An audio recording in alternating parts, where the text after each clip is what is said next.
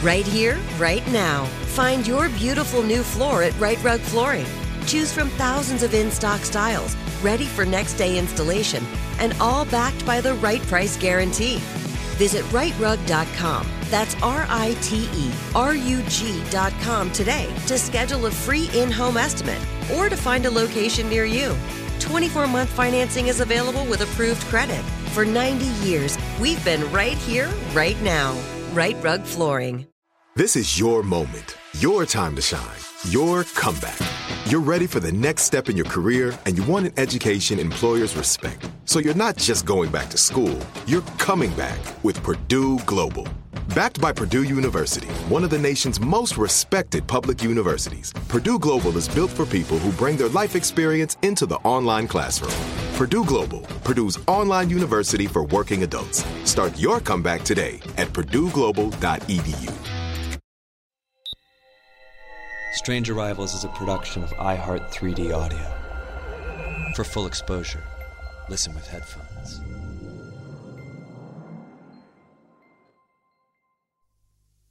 Have you brought with you some of those devices which would have enabled the CIA to use this poison for? We have indeed. For killing people? Pistol, fire, the dart? Yes, it does, Mr. Chairman. The round thing at the top is obviously the sight. The rest of it is what is practically a normal 45, although it's special. However, it works by electricity. There's a battery in the handle, and it fires a small dart. So that when it fires silently? Almost silently, yes. Very little. What range does it have? 100 meters. 100 meters, I believe, about 100 yards, 100 meters. About 100 meters range. Right. And the dart itself, when it strikes the target, does the target know that he's been hit and about to die? That depends, Mr. Chairman, on the particular dart used. There are different kinds of these. I'm Toby Ball, and this is Strange Arrivals.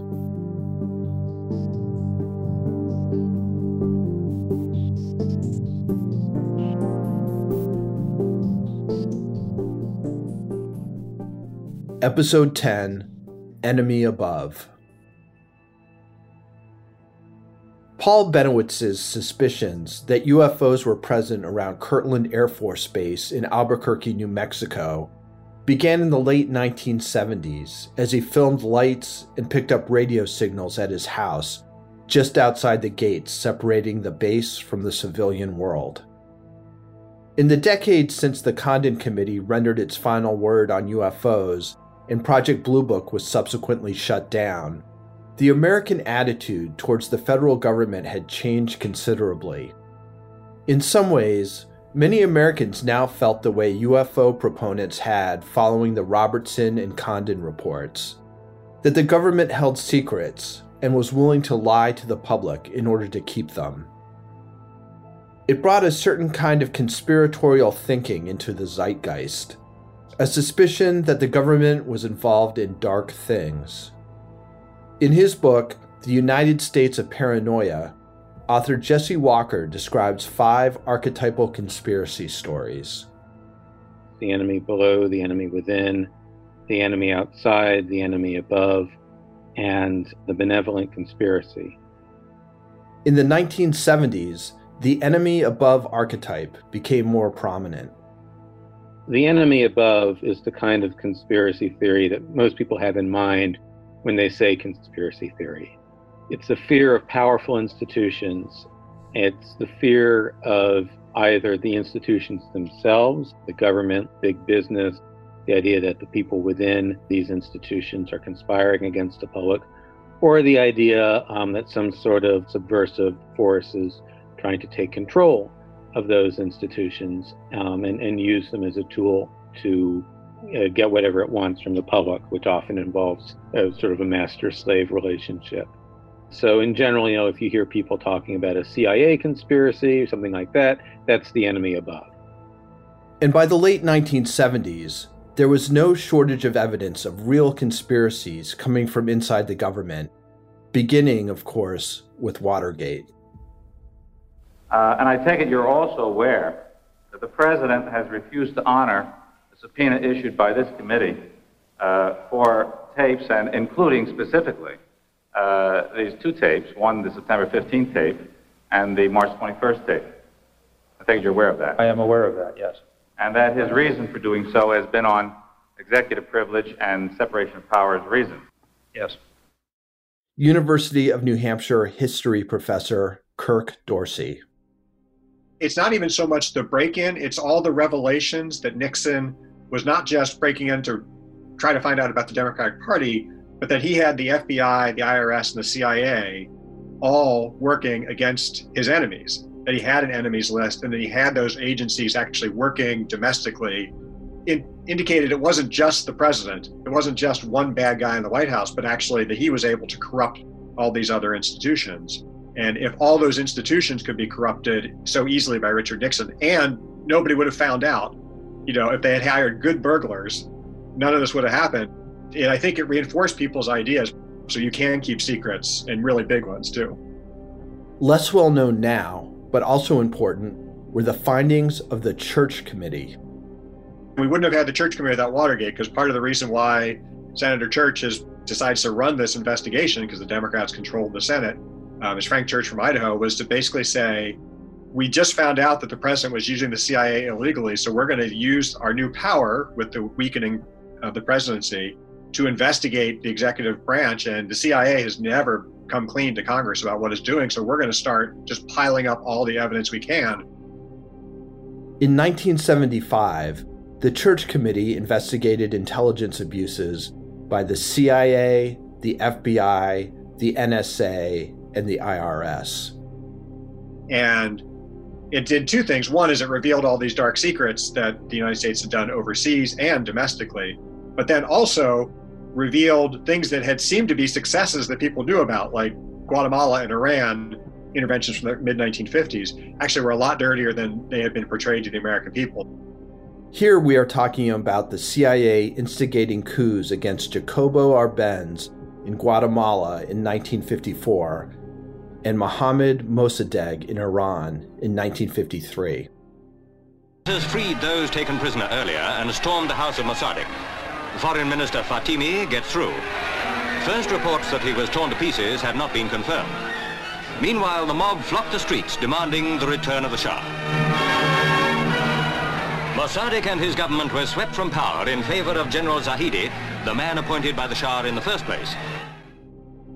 And assassination attempts against, among others, Patrice Lumumba in the Congo, whose murder was not conclusively tied to the CIA, and Fidel Castro. And one of the particular things in the Church Committee was it revealed how the CIA and both the Nixon and Kennedy administrations contracted with mafia killers to get rid of Castro. They couldn't even claim it was, law and order or anything. Some of those documents from the Church Committee show that they were giving poison capsules to the mob to use against Castro. So it's revealing a CIA that's just out of control, not very smart, and hardly the best and the brightest. And it just reinforces this notion that the federal government was worse than incompetent. It was corrupt and incompetent, which is a pretty bad combination. So what happens when you have a whole lot of real-life conspiracies revealed is it, of course, makes people more willing to imagine further conspiracies. Well, it was revealed the CIA had been doing a drug experiment, surreptitiously giving LSD to unwitting subjects and recording their reactions and seeing if this could be used, in sort of the circumstances of brainwashing, resisting brainwashing, and so on. This is the infamous Project MK Ultra. So once it's revealed that the CIA is doing something like that, it becomes a lot easier for people to imagine, well, maybe they killed JFK. The imagination takes an extra leap forward. Now, a number of people were already thinking along those lines about JFK, but this made that much more imaginable for other people. This new strain of conspiratorial thinking began to show up in popular culture. A decade and a half before all these mid-1970s investigations, your average spy movie was American Spy was almost certainly going to be the hero. You're going to sympathize with him as he struggles against either the communists or some sort of imaginary terror conspiracy like Spectre. In the 70s, of course, you have this big wave of conspiracy thrillers where the U.S. government is the enemy or is allied with the enemy. Since the assassination, 6 of these people have died in some kind of an accident. There is no evidence of a conspiracy. And once that becomes a part of the conversation, that in turn also makes it easier for people to imagine real conspiracies. America has always been a home for conspiratorial thinking, and the 1970s didn't necessarily see an increase in this thought, but instead a change in the focus of these fears. It's that people's conspiracy theories were more likely to star institutions like the CIA, the FBI, the White House. And if you look at the polls that sort of look at levels of public trust, in the U.S. government itself and in different agencies of the U.S. government, the CIA, the FBI, their numbers took a plunge in the 1970s. So it's important to understand the tenor of the times, because when Paul Bennewitz was contacted by Air Force Office of Special Investigations agent Richard Doty, he wasn't just vulnerable to influence because of his belief in the reality of aliens visiting Earth. He was also vulnerable because he lived in a society that believed that the government did bad things in secret. On October 24th, 1980, Bennewitz, acting out of a patriotic sense of duty, called Kirtland Air Force Base's head of security, Major Ernest Edwards, and told him about what he had filmed and recorded over the previous months. After this call, Major Edwards got in touch with Richard Doty. I was a counterintelligence officer for the base.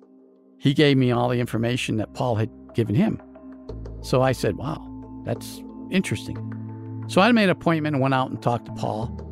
Paul told me the same stories, shared everything that he had done. I immediately sent a message up to headquarters. Headquarters said, start an investigation. Then I got a hold of a man by the name of Jerry Miller. Miller was a scientist and former Project Blue Book investigator.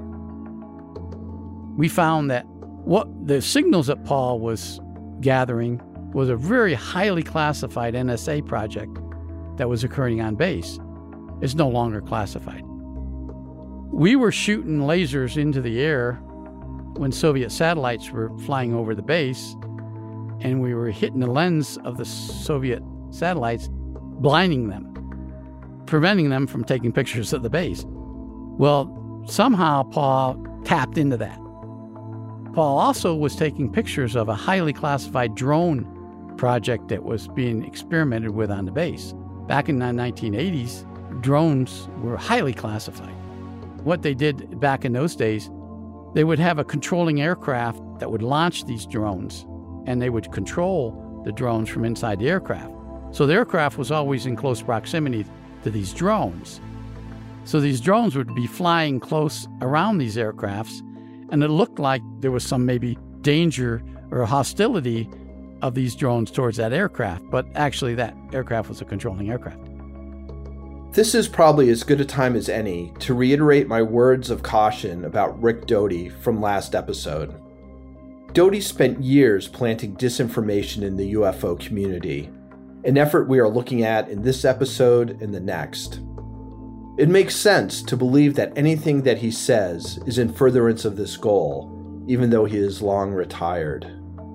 I don't know why he would be any more honest with me than anyone else. Some of the things he says, less sensational things, are consistent with other accounts of the same events.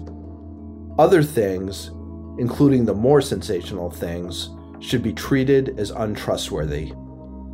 With that in mind, here's Doty again. So when we found all this out, the project I was told to do was convince Paul that what he was seeing was, in fact, UFOs. And it wasn't difficult to do because Paul was a member of MUFON and APRO. MUFON and APRO were two civilian UFO investigation organizations. MUFON is still active today. Paul had been a field investigator for MUFON and APRO for a number of years. Paul was already a believer in UFOs. So it wasn't difficult for us to convince Paul that what he was seeing was UFOs, and that's what we wanted him to think, to prevent him from maybe disclosing the fact that we were testing classified drones or classified laser project. In fact, in addition to his documenting the Kirtland lights, he was also focusing attention on a place called the Archuleta Mesa, which rises up to over 9,000 feet in altitude in northern New Mexico. Paul was a pilot. He had a plane, and he would fly all over. He flew a person up to Dulce, New Mexico once, and when he was coming back, he saw some strange things occurring at Archuleta Peak, which is east of Dulce. Very strange things. And he flew up there a number of times, photographing a lot of these strange occurrences. Paul was told within the UFO community that there was an underground UFO base up there. And so Paul was convinced it was UFO related. I went up there with Paul once, and we saw some strange things happening up on top of the Archuleta Peak. And I didn't know what it was. So I started checking within the intelligence community. And I found out there was a special unit at Fort Carson, Colorado, near Fort Collins, that was using that area. What Doty says he learned was that it was a special forces training area, and that lights had been planted in the ground to guide incoming helicopters. Now, if you're standing below, down on the ground, several thousand feet down from the top of the Archuleta Peak, you saw these lights turn on. They look like, and especially if they were hitting a cloud, they looked like UFOs flying up there. So what Paul was seeing wasn't actually just lights that were built into the mesa up there, and it had nothing to do with UFOs. Doty says that he couldn't tell Benowitz the truth about the area because the project was classified. Whether that was the reason or not, Doty used the lights to reinforce Benowitz's suspicions about the mesa. So that was another maybe disinformation statement I gave to Paul. Now remember, Doty was tasked with sowing disinformation, and I have no reason to believe he didn't use our interview to continue that work. With that in mind, he told me this strange story. Now, another interesting thing occurred a couple years later. Paul was flying up to Dulce, and he had one of his employees seated with him, and they had a camera. As they were coming back, about over where Red River is located, Paul Benowitz encountered a UFO, a huge UFO that he took pictures of. And he saw into the UFO, he saw little creatures inside through the window portals. When Paul got back, he called me and said, "You're not going to believe what I got." I said, "What do you have?" He said, "I got pictures of a real UFO, a big UFO, huge UFO that I almost collided with over Red River, New Mexico." Paul had his own photo lab. So I said, "Yeah, I'll come over and let me come over and look at these pictures." I went over there, I looked at these pictures, and I was astounded. I mean, you know, I know of what I seen in classified documents, and this object was huge. And I said, "Well, gosh, you photographed a real a UFO, a huge one." He said, "That's a mothership. I know it's a mothership." So I sent those pictures up to headquarters, and they were astounded by it. But they didn't have an answer what they were or where this craft came from. Doty says he asked Benowitz if he'd shared them with the UFO community. He said, No, I'm afraid it's too hostile. I don't want anybody else to know about it. And I took his pictures, and I also took his negatives. And we sent them up to Washington, up the chain. And of course, people ask me today, where are they? Where are they? Well, they're up there someplace. You think the government's going to release that stuff? No, they're not going to release it. During this time, Benowitz also took photos of a crashed craft of some sort on the mesa, maybe an early version of the stealth fighter or a drone. Author Greg Bishop. So nobody knows exactly what he took pictures of because all the pictures of an actual crash were stolen out of his house. And Doty said either he or somebody in the Air Force did it because they didn't want him to have those pictures. So they would break into his house and go through his stuff and sometimes move furniture around just to mess with him, which none of this is ethical or proper, but that's what they did. I think they thought, especially somebody like Doty thinks, if I can accomplish the mission, then, I can pretty much do what I want. This effort came to include more direct methods to amplify Benowitz's paranoia, which took a very dark turn after the break.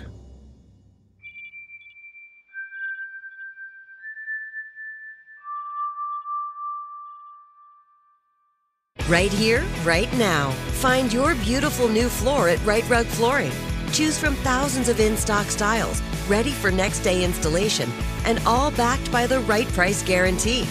Visit rightrug.com. That's RITERUG.com today to schedule a free in-home estimate or to find a location near you. 24-month financing is available with approved credit. For 90 years, we've been right here, right now. Right Rug Flooring. This is it. Your moment. This is your time to make your comeback with Purdue Global. When you come back with a Purdue Global degree, you create opportunity for yourself, your family, and your future. It's a degree you can be proud of, a degree that employers will trust and respect. Purdue Global offers working adults like you over 175 flexible degree programs to meet your specific career goals. These include associate, bachelor's, master's, and doctoral degrees and certificates. Purdue Global degree programs range from nursing to business to communication and more. Whatever your interest, we have the degree that will move you forward. You have the knowledge, you have the experience. Now it's time to get credit for the work you've done and earn the recognition you deserve with Purdue Global, Purdue's online university for working adults. You know you're worth it. We do too. So don't wait another second to get the degree that will take your career to the next level. Start your comeback today at purdueglobal.edu.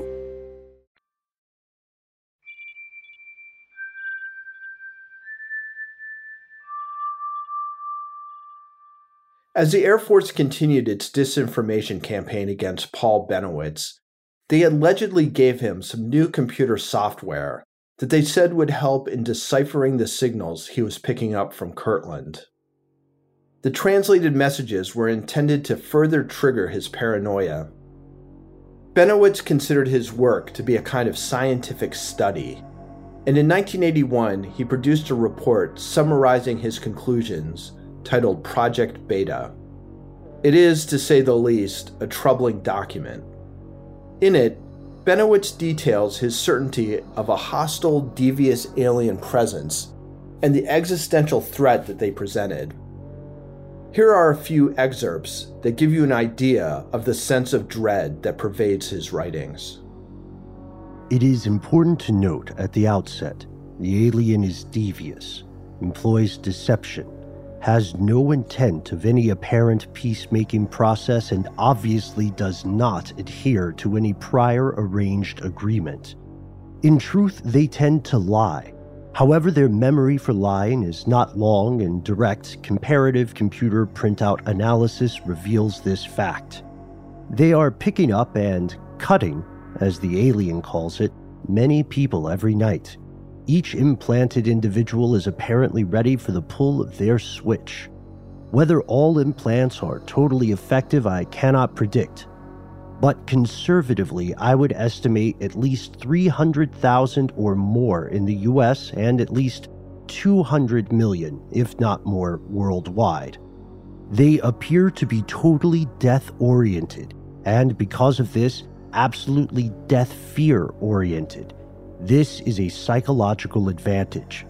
No negotiation, agreement, nor peaceful compromise can be settled upon in any way.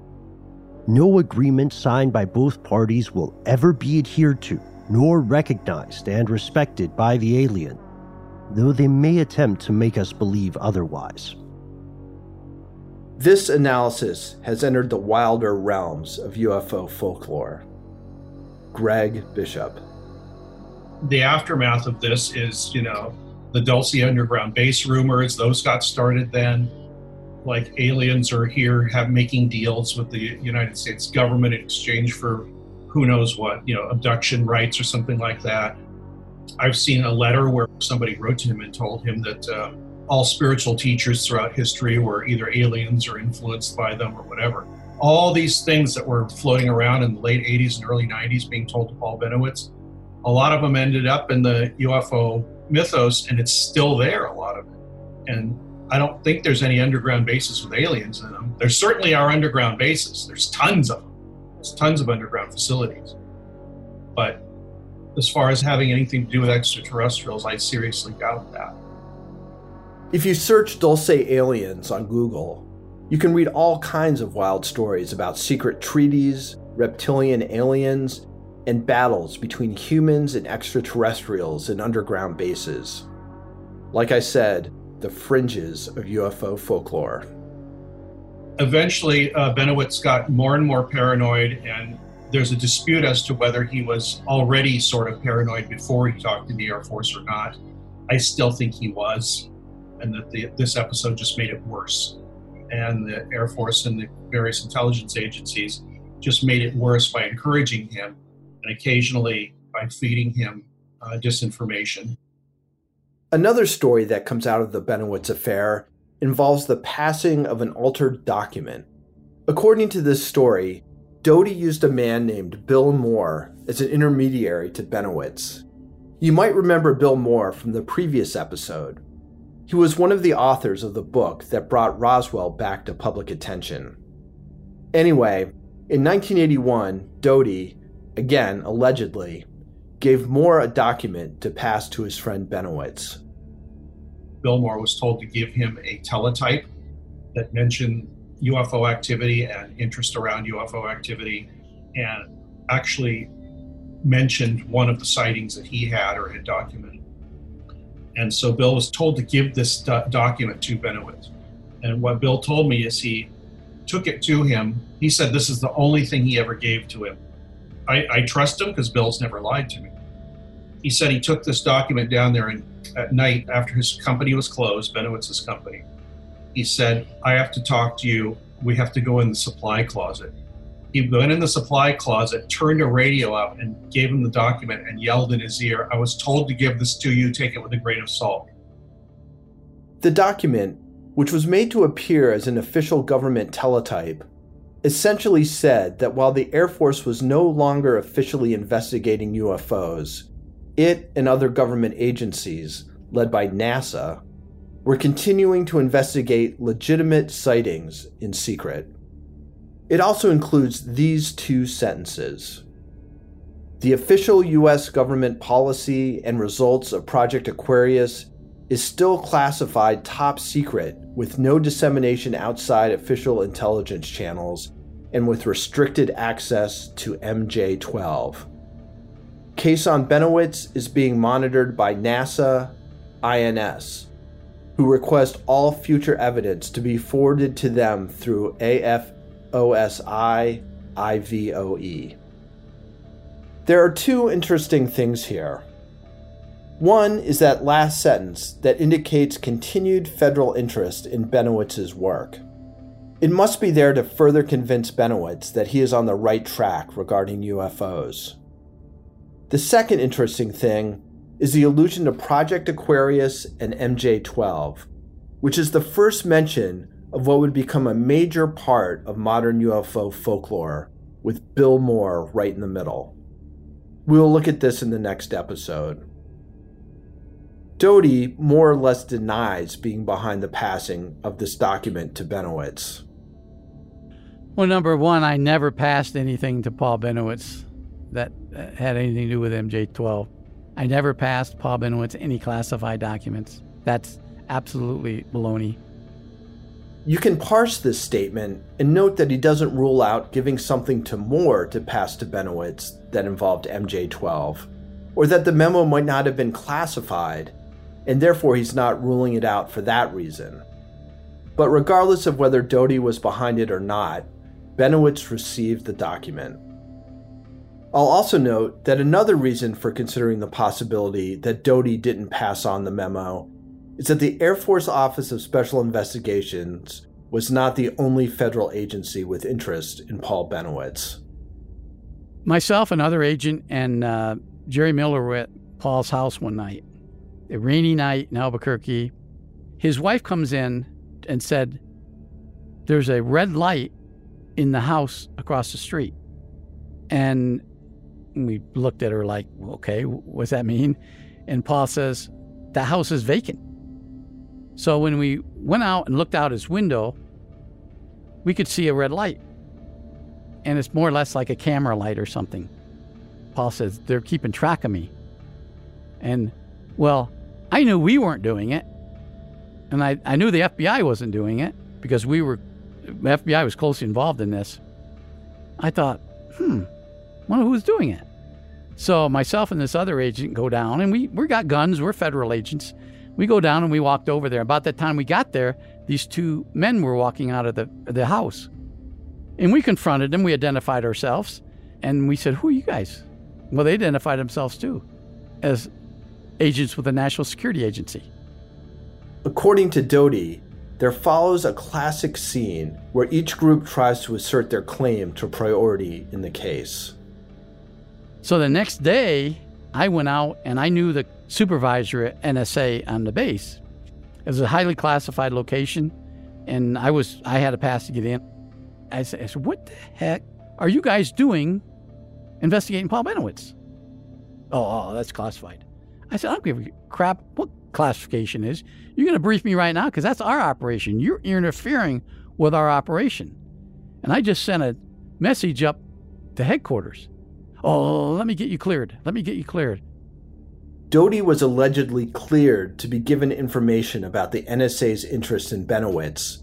And this is where he says he learned about the laser program to foil the Soviet satellites. And about 10 days later, they send me down and said, okay, you continue what you're doing. You are the lead agency, not NSA, not the FBI. Paul Bennewitz was the subject of operations involving at least 3 government agencies, and the pressure that this exerted on him led to a deteriorating mental state. So anyway, eventually Bennewitz gets more and more scared. He gets more and more paranoid to the point at which his family fears for his health and puts him in a mental health facility for a couple of months. People have this idea that, he was in the loony bin for the rest of his life. It's like, no, he went to a place for maybe a month or two. He came out and then he pretty much stopped the level activity that he had. He was still interested in the subject, but he realized if he got too close, he would probably fall over that cliff again. And him and his family didn't want that anymore. And this is the final part of the Bennewitz legend, that he was intentionally driven crazy by the government. And while you can argue about whether he was already paranoid and all the disinformation campaign did was to give him the final nudge, there's really no disputing the reality that in order to preserve some military secrets, government agents preyed on his mental health. Author of The Unidentified, Mythical Monsters, Alien Encounters, and Our Obsession with the Unexplained, Colin Dickey.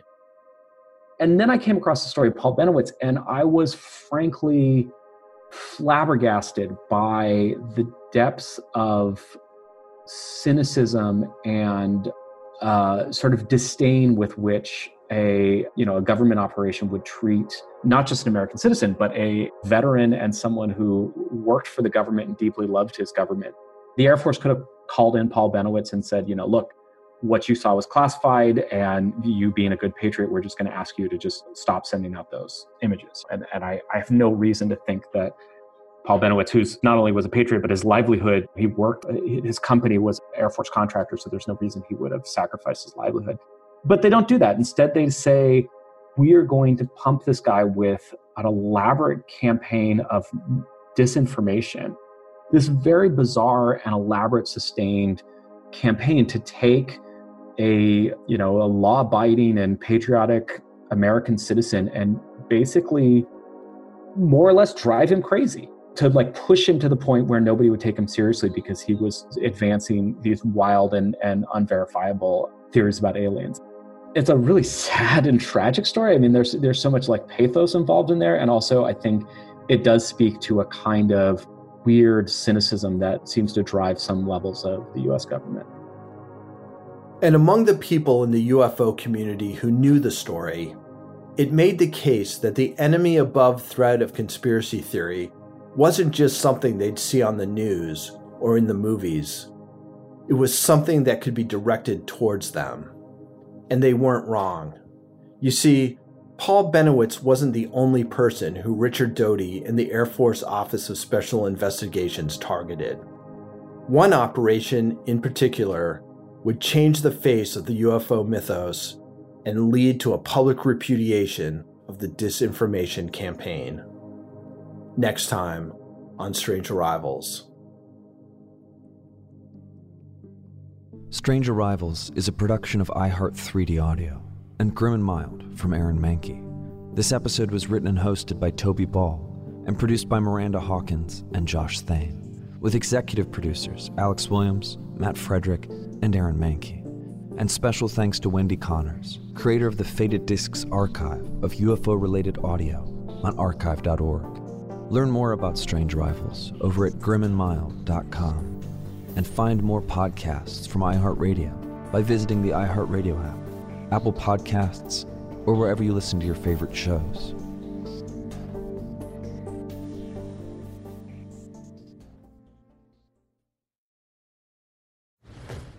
You never want to find yourself out on the water fishing without the essentials. So it's best to always pack a Columbia PFG Solar Stream Elite hoodie to protect against the sun. I mean, it provides great protection, and it's really breathable so you don't get hot. That's a win-win. Columbia PFG has a lot of great gear, so before you head out on the water, head over to Columbia.com/PFG to shop their performance fishing gear. Right here, right now. Find your beautiful new floor at Right Rug Flooring. Choose from thousands of in-stock styles, ready for next day installation, and all backed by the right price guarantee. Visit rightrug.com. That's RITERUG.com today to schedule a free in-home estimate or to find a location near you. 24-month financing is available with approved credit.